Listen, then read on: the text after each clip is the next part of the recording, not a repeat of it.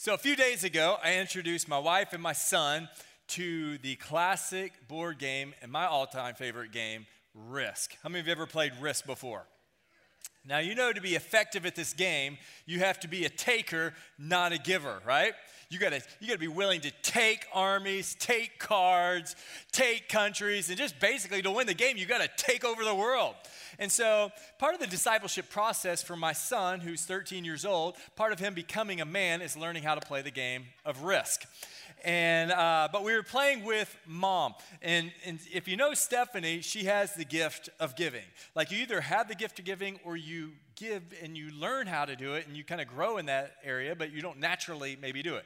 And so I knew that going into this game, she wouldn't last long because of her gift of giving. And as the game began to unfold, I began to see the signs of what my theory was become true. For example, when it came to distributing your armies all over, usually you want to put most of them in a certain area to develop a stronghold and then from that base grow out. That's a good strategy in playing the game of Risk. But she didn't want to have any countries with one army because she didn't want anybody to be by themselves. So she spread them out all over the place. And then when it became her turn to, am I lying, babe? If I'm lying, I'm dying. This is a true story. Like when it came to her time to attack and you're rolling the dice, if she lost one army, she was so wounded in her heart that she would just stop. She wouldn't get a card, and she didn't care. And so as the game got longer, she was accumulating her armies at her turn. Well, she discovered that when she got 5 armies, she could redeem those 5 armies for a horse. And so she was so excited to bring her horse out of the stable, and she named her horse Ginger. And so she's literally on the board. She's talking to her horse and her armies, and like that is not supposed to work. But I don't know if it was like luck or she was playing this Yoda mind trick on Jedi mind trick on us because we did not want to attack Mom anymore. It's like we felt bad. She was like, here she is, she's loving her. Who's going to want to kill Ginger, you know? Like, it was terrible. And the reality is she lasted longer in the game than me. It was embarrassing. But I discovered that we definitely know that giving works in the kingdom of God. Giving works in the world, but I discovered that giving even works in the game of Risk. So well done, babe, well done. So today we're going to start a brand new series about giving, about generosity, and it's called Blessed to be a Blessing. How many of you want to be blessed in your life? I want God's blessing in my life. How many of you want to be blessed so you can be a blessing to others? Like if God really blessed you generously, you could be a bigger blessing to other people. Wouldn't we want to be that? Wouldn't we want to be generous? I don't think I've ever met anyone who said, I just don't want to be a generous person. We want to be giving. And it's about our heart. It really is. It starts with our heart. And so I'm excited that you're here as we start a brand new journey on developing a generous heart, growing in the area of generosity. And this is something that before we dive too deep into the subject, I've got to make a confession. Since 2015, I have only taught one message on the topic of generosity or giving, money, managing God's stewards, his resources. And I want to apologize because it is a big deal in Scripture. Jesus talks a lot about it. Did you know that out of his 38 parables, 16 of them had to do with money, talents, and resources? About 500 verses in the Bible are on faith, nearly 500 on prayer. But do you know how many talk about money? Over 2,000. Why so much on money and giving? I think it's because God knew how much we would struggle with this. Here's the elephant in the room. It's a big elephant. 20% of our church family tithes. 1 out of 5 obeys the Lord with their first fruits, with the tithe, and gives that to God. Now, we know that in our community, the average household income is about $62,000. And so we said, we're going to be conservative with this, what if it's just $30,000? And so we did the numbers over several months, and we discovered that out of the 1,400 households that call Gateway their home, 285 families trust the Lord with their tithe. 285. And so we thought, wow, we want our church family to be blessed. We want you to be blessed. But if we're not obeying God in this very important area of your life, how can we expect to really be a greater blessing to other people? And so we began to really pray. I mean, this really grieved our heart, and we just felt like we need to teach on this subject. This is a very important area that we grow in, and because we want to be a blessing to others. We want to see more lives change. I mean, can you imagine if the majority of our church family really became very generous and obedient in this area? Imagine the more people that we could reach. The marriages that could be changed, like those who are poor and hurting, the ministries we can invest in, the church planting teams that we can send. Right? Right now we have three pastors and church planting teams that have been trained. They're ready to go into their new communities and into our city, and the only thing that's holding them back is money right now. We have missionaries that are in the process of selling everything that they have. The only thing that's keeping them from going overseas right now is finances. We have Chi Alpha missionaries have moved to places like New York, and they're waiting to get onto their campus. The only thing that's holding them back is financial support. And so I hope that you're just like catching the vision of why this is so important. Not just that we could be blessed, but rather that we could really bless what the Lord wants to bless and expand his kingdom on earth. So if you have your Bibles, go ahead and turn with me. Turn with me to Luke chapter 12. When it comes to this area, I don't think that, and it is a factor, that it's just being selfish or being greedy. I was like that. I'm still trying to grow. But I think for a lot of people, it's just they don't know how. Maybe it hasn't been modeled for them. Maybe you haven't read what the Bible says on this topic.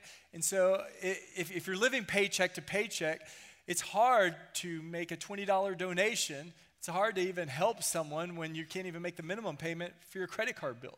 And so how can we hit maybe the reset button? How can we say, "Oh Lord, a clean slate. I want to come to you. I want to know what your word says," and then do it and be obedient. So that's what we're going to do, and we're going to discover some amazing principles in the Bible. It's not silent on this area whatsoever. But also, I want to encourage you to read maybe a couple of books that have made a big impact on me, and it's really helped us with this new sermon series. And that is Dave Ramsey's book called Total Money Makeover. Great book. And then the second book is by a pastor and author named Robert Morris called The Blessed Life. We have a few of these books in the lobby that you can pick up. But I encourage you to get hungry and learn.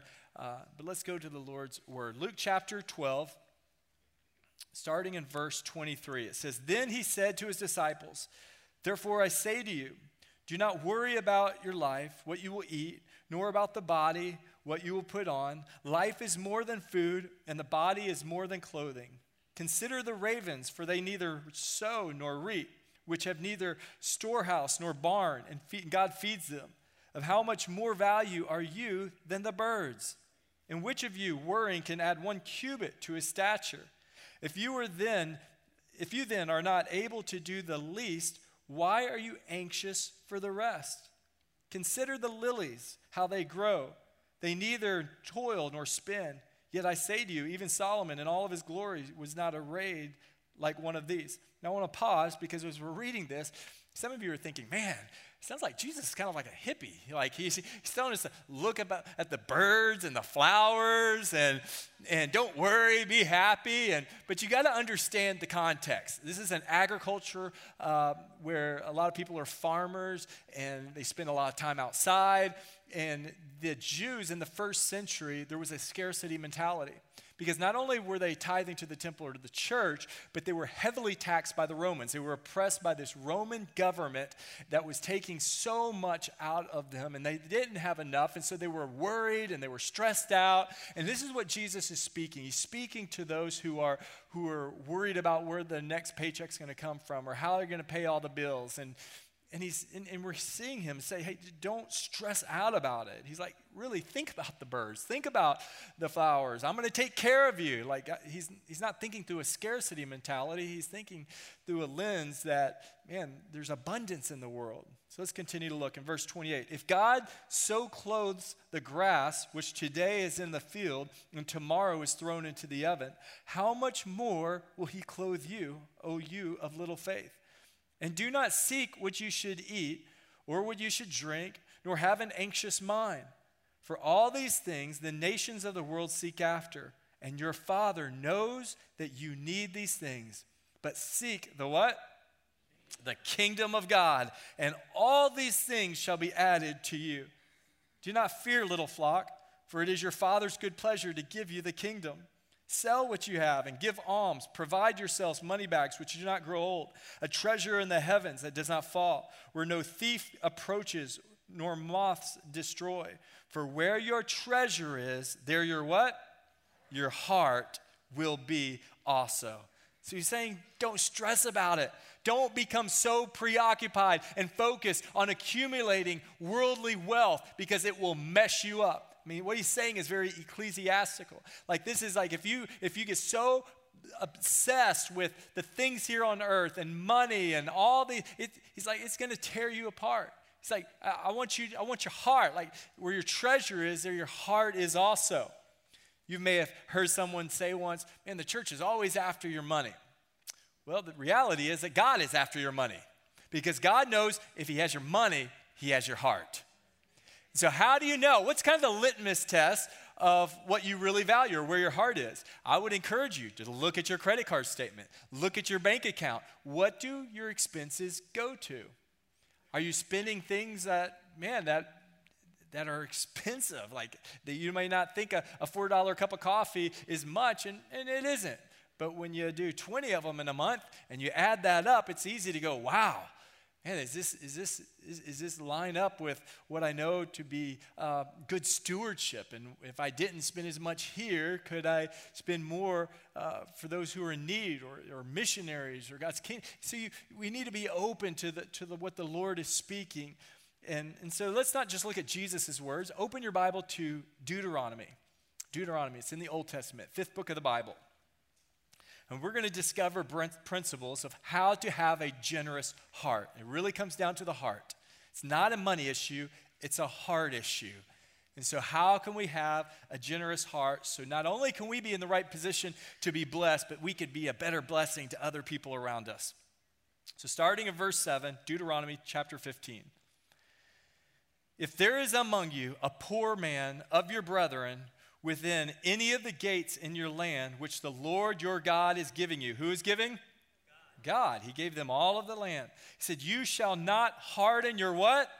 Your heart. It's all about your heart. Nor shut your hand from your poor brother, but you shall open your hand wide to him and willingly lend him sufficient for his need, whatever he needs. So how are we going to become generous? Well, let's discover it from this passage of Scripture. First, we must deal with a selfish heart.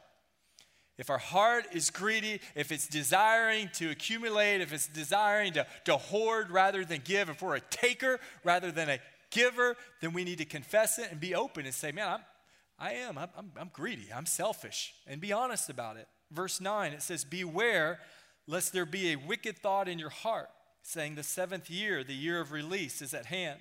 And your eye be evil against your poor brother, and you give him nothing, and he cry out to the Lord against you, and it become a sin among you. What God is saying is, a friend comes to you, not just a friend, but a brother, someone you know, and they're in a tough place, and you can help them, but then you make up an excuse why you can't. You see, God created in the Old Testament a good economy that on the 7th year, it was like the year of Jubilee, all the debts would be canceled.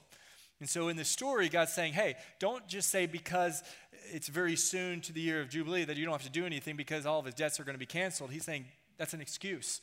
Help him. Find the need, meet it, and be generous with it. Don't let there be any temptation to justify why you can't be generous, why you can't be giving. Because we can all come up with excuses, right? But he's saying don't do that. Deal with that selfishness in your heart. Deal with it. Now, as we look at this, like, the one who, remember, gave the land, they were once children that were slaves in Egypt, and now they're in the promised land now, and God is reminding them, hey, I gave you everything you have. It's very important for us to remember that the earth is the Lord's, and those that dwell therein. That's what Psalm says. And so when it comes to giving, we got to ask, why did God create giving? Why did God create the concept of giving? Do you really think that he needs it to finish his work? Like he can't pay the electric bill if we don't participate. I firmly believe that God created giving not for God's sake, but for your sake. He did it for you because nothing will push out selfishness and greed from our lives and our heart like giving, especially when we're in a place of hardship or in a place of not much and we obey and trust the Lord. Like when Jesus pointed out the woman, he was outside the church and he was watching with his disciples and people were going in the temple. They were going to church and they were tithing, they were giving. And he pointed out, he said, some of those, they're wealthy and they're tithing. But notice that widow, she just gave her 2 mites. That's all she had. She's giving out of sacrifice. They're giving out of abundance, but she's giving out of her need. And so he's pointing to the place of a heart, and he's saying, I want you to have this heart. He's dealing with a selfish culture when it's tempting to hold on, when it's tempting to be selfish and just keep what's ours. Now, ladies, you may know this to be true about guys, but when it comes to our food, we tend to be a little bit more selfish than any other areas of our life. For example, let's imagine, not today because they're closed, but tomorrow you go to Chick-fil-A and you order, you're trying to be healthy, ladies, and you're trying to order a salad, right? And your husband orders his spicy chicken deluxe sandwich and waffle fries and a big lemonade, and you sit down at the table and man, you're eating your salad and you're proud of yourself because you're being good, but you're looking at your husband eating his waffle fries. And so you casually reach in and grab a waffle fry. And it was so good you decided to grab another. What kind of face are you going to get from your husband? He's not going to be too happy, right? His instinct will be to pull his waffle fries closer to himself and give you that look. Like you should have ordered your own waffle fries. Stay away from mine, right? Guys, it's true. It's like that. And I think we're kind of born. We're not born to be givers, right? We're born to be takers. Like think about your kids. When they're playing, not even playing with their own toys, and a brother or sister or a friend plays with the toy that they have, what happens? It's like mine, and they instantly want to play and take it. It's like, it's there. It's something that we need to be freed from, and it's not something that we naturally become, but we're taught when we're modeled, when we see God's word, because the reality is, I wonder if God looks at us sometimes. And he's saying, I blessed you with so much, and you're my children. I've created you to be in my image, and I want you to walk in generosity and meet needs around you and to trust me. But you're so focused on holding on, and you're worried, and you're stressed out, and he's like, oh, I just want you to be set free from that. I want to but I can't trust you because you're not being faithful in the little. But he's wanting to open up the doors of blessing for you, but he wants to be able to trust your heart. So you got to deal with that selfish heart. Now, a selfish heart is it attacks you before you give, because you come up with excuses why you can't help others or why you can't trust the Lord. But you also have to deal with a grieving heart. The grieving heart happens after you give. So you give, and then immediately there's like a lot of regret. Like, I don't know about this, and doubt comes in. He says in verse 10 of Deuteronomy 15, you shall surely give to him, and your heart should not be what? Grieved when you give to him. Now listen in. It says, because for this thing the Lord your God will bless you in some of your works. Is that what it says? It says all of your works, right? And in all to which you put your hand. He's saying, don't have any regrets. Trust me in this. When you begin to become generous, I'm going to bless you. Whatever your hand puts to do, there's going to be a favor. And that's what a blessing means, right? Some of us, we only think of a blessing in terms of when someone sneezes, you say, God bless you, right? Or we think of the Beatitudes. Blessed are those who are poor in spirit. But blessing, what it really means is that God's supernatural power is for you. A curse would be the opposite. God's supernatural power is against you. But when you think of being blessed, hopefully you will think of it in terms of not just money, right? Blessing permeates every area of your life. It's a blessing it's God's favor upon your emotions, upon your relationships, upon your work, everything. And so that's why it's being blessed is so important to understand that we need to be in the right position to be blessed. So we've got to deal with the selfish heart. We've got to deal with a grieving heart. Third, we've got to then develop a generous heart. So there's a transformation that happens here. Develop a generous heart. In verse 14, it says, you shall supply him, how? Liberally, right? It means with a lot. Like, go the extra mile here. Not just give him the scraps or a little bit to get by, but supply him liberally from your flock, from your threshing floor, and from your winepress. From what the Lord your God has blessed you with, you shall give to him. So there we see, blessed to be a blessing. I want to bless you, and so you can bless those who are in need. And God has wired us. If we're born again, if we're his children, we got to realize that we are created in his image. That he is a generous God. For God so loved the world that he gave. Over and over we see examples of God's blessings upon life, and it's because of him that we can be a blessing to others. The fourth principle we see here in Scripture is that we've got to develop a grateful heart. Develop a grateful heart. Deuteronomy 15:15 says, you shall remember that you were a slave in the land of Egypt, and the Lord your God redeemed you. Therefore, I command you this thing today. He's commanding them to be generous. He's commanding them to find needs and meet them, to help the poor. Over and over in Scripture, he just wants us to be about his kingdom.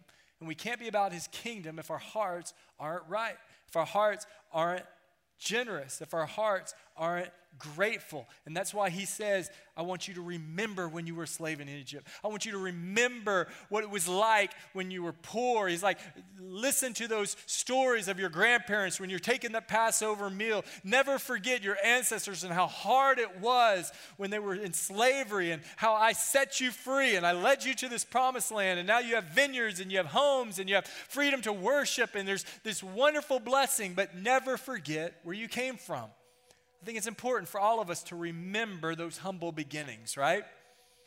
And when we remember, what happens? We're like, oh, yeah, that's right, God. You provided, you blessed, you took care of those needs when we didn't know where it was going to come from. I'm grateful that at a young age, my parents modeled tithing for me. My dad was a church planter, and in the schools that I attended or movie theaters, he would start churches, and when he would get them up to a couple hundred people, we would move somewhere else. And he did this my whole life, and so it was a very humble means of living. So he would always have another job, either putting roofs on houses or painting, and I would come with him when I was younger.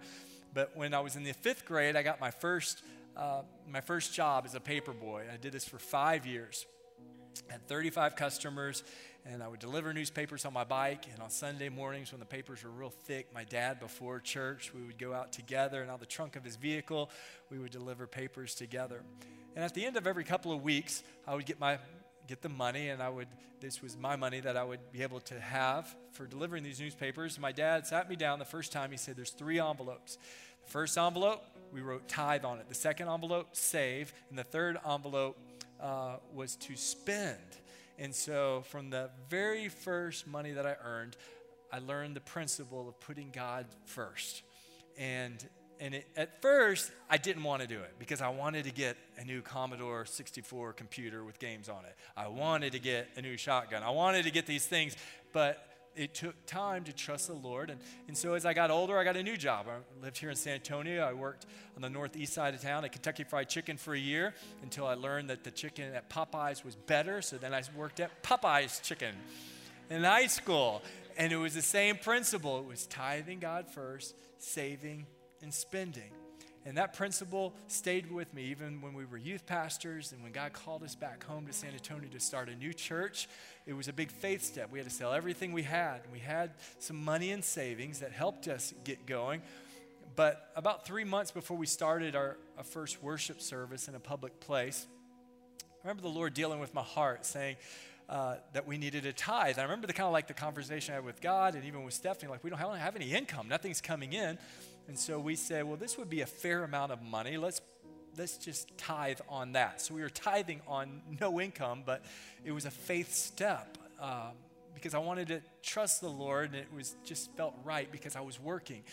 And I'll never forget, after we started this, I was swimming at the Nauditorium with a friend of mine who I'd been working out with, and he had known our story, and And after we were swimming, we were in the locker room, and he gave me 2 envelopes. And they were white envelopes. And I just remember seeing it. One was church, and the other was Van Pay's. And in each envelope was a check for $5,000. And I was like, God, thank you. You're going to be able to get us through for the next few months. And I got to see God's hand of provision. And as God, as a father, I think he looks at his children saying, are you willing to trust me? Are you willing to take this faith step? And so that increased my faith. So our leadership team prayerfully considered, what if we gave away our first offering as a church? So if you were part of our family, then you'll remember that we just took up one offering. It was $7,000, and we gave it towards starting a brand new church, a Live Dead church on the island of Zanzibar off the coast of Tanzania. We gave it away. Why? Because we wanted to just send a message to ourselves and to God that we want to have his heart, and we want to be outward focused. The second thing we did as a church is that we decided that we were going to tithe off the general fund, that 10% was always going to go out towards missions.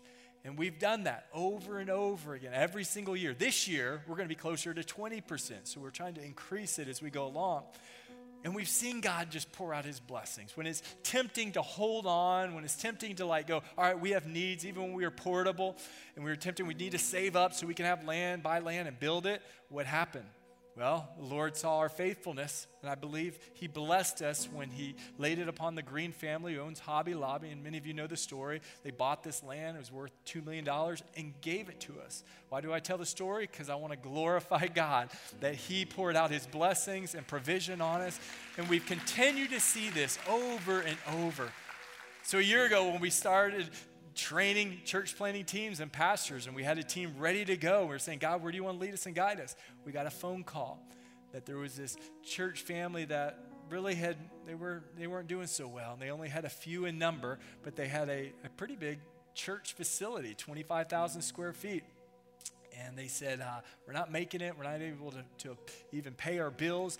But we've seen what God is doing here at Gateway Fellowship, and we want to submit ourselves. We want to give our building, our land to you. And again, that was a huge blessing. And so we were able to send a team, and now here we are a year later, and they'll have about 300 that are gathered in worship. We're seeing souls being saved every single week. And Bandera, again, it's God's blessing over and over. We're witnessing it as we're putting God's kingdom first. And it comes down to our heart. And so my challenge for you today is to really ask the Lord to not only give you a new heart, no matter where you're at. I mean, when it comes to greed and generosity, probably all of us are at different places of maturity or growth. But no matter where you are at, there's always room for growth, right? There's always room for growth. And so I want us to really be open to the Lord. Like, God, I don't want to come to you with a clenched fist, but an open hand and an open heart. And so I want to challenge you to be open to the Lord this morning as we're in his presence. And the second thing I want to challenge you to do this week is to give something of value away. Now, generosity isn't always about money. Sometimes what's more precious than money is your time. And so maybe reflect on where your time is going. Go, I need to give more of my time to my marriage or to my children or to the kingdom of God, and what would be more healthy. Maybe it's being more generous with your words. Or during this time of reflection in God's presence, the Holy Spirit's going to lay a family, a single mom, a widow on your heart, and you're going to be able to come alongside and help them and be a blessing to them. Maybe give away an extra car. Let's just be open and honest to the Lord together.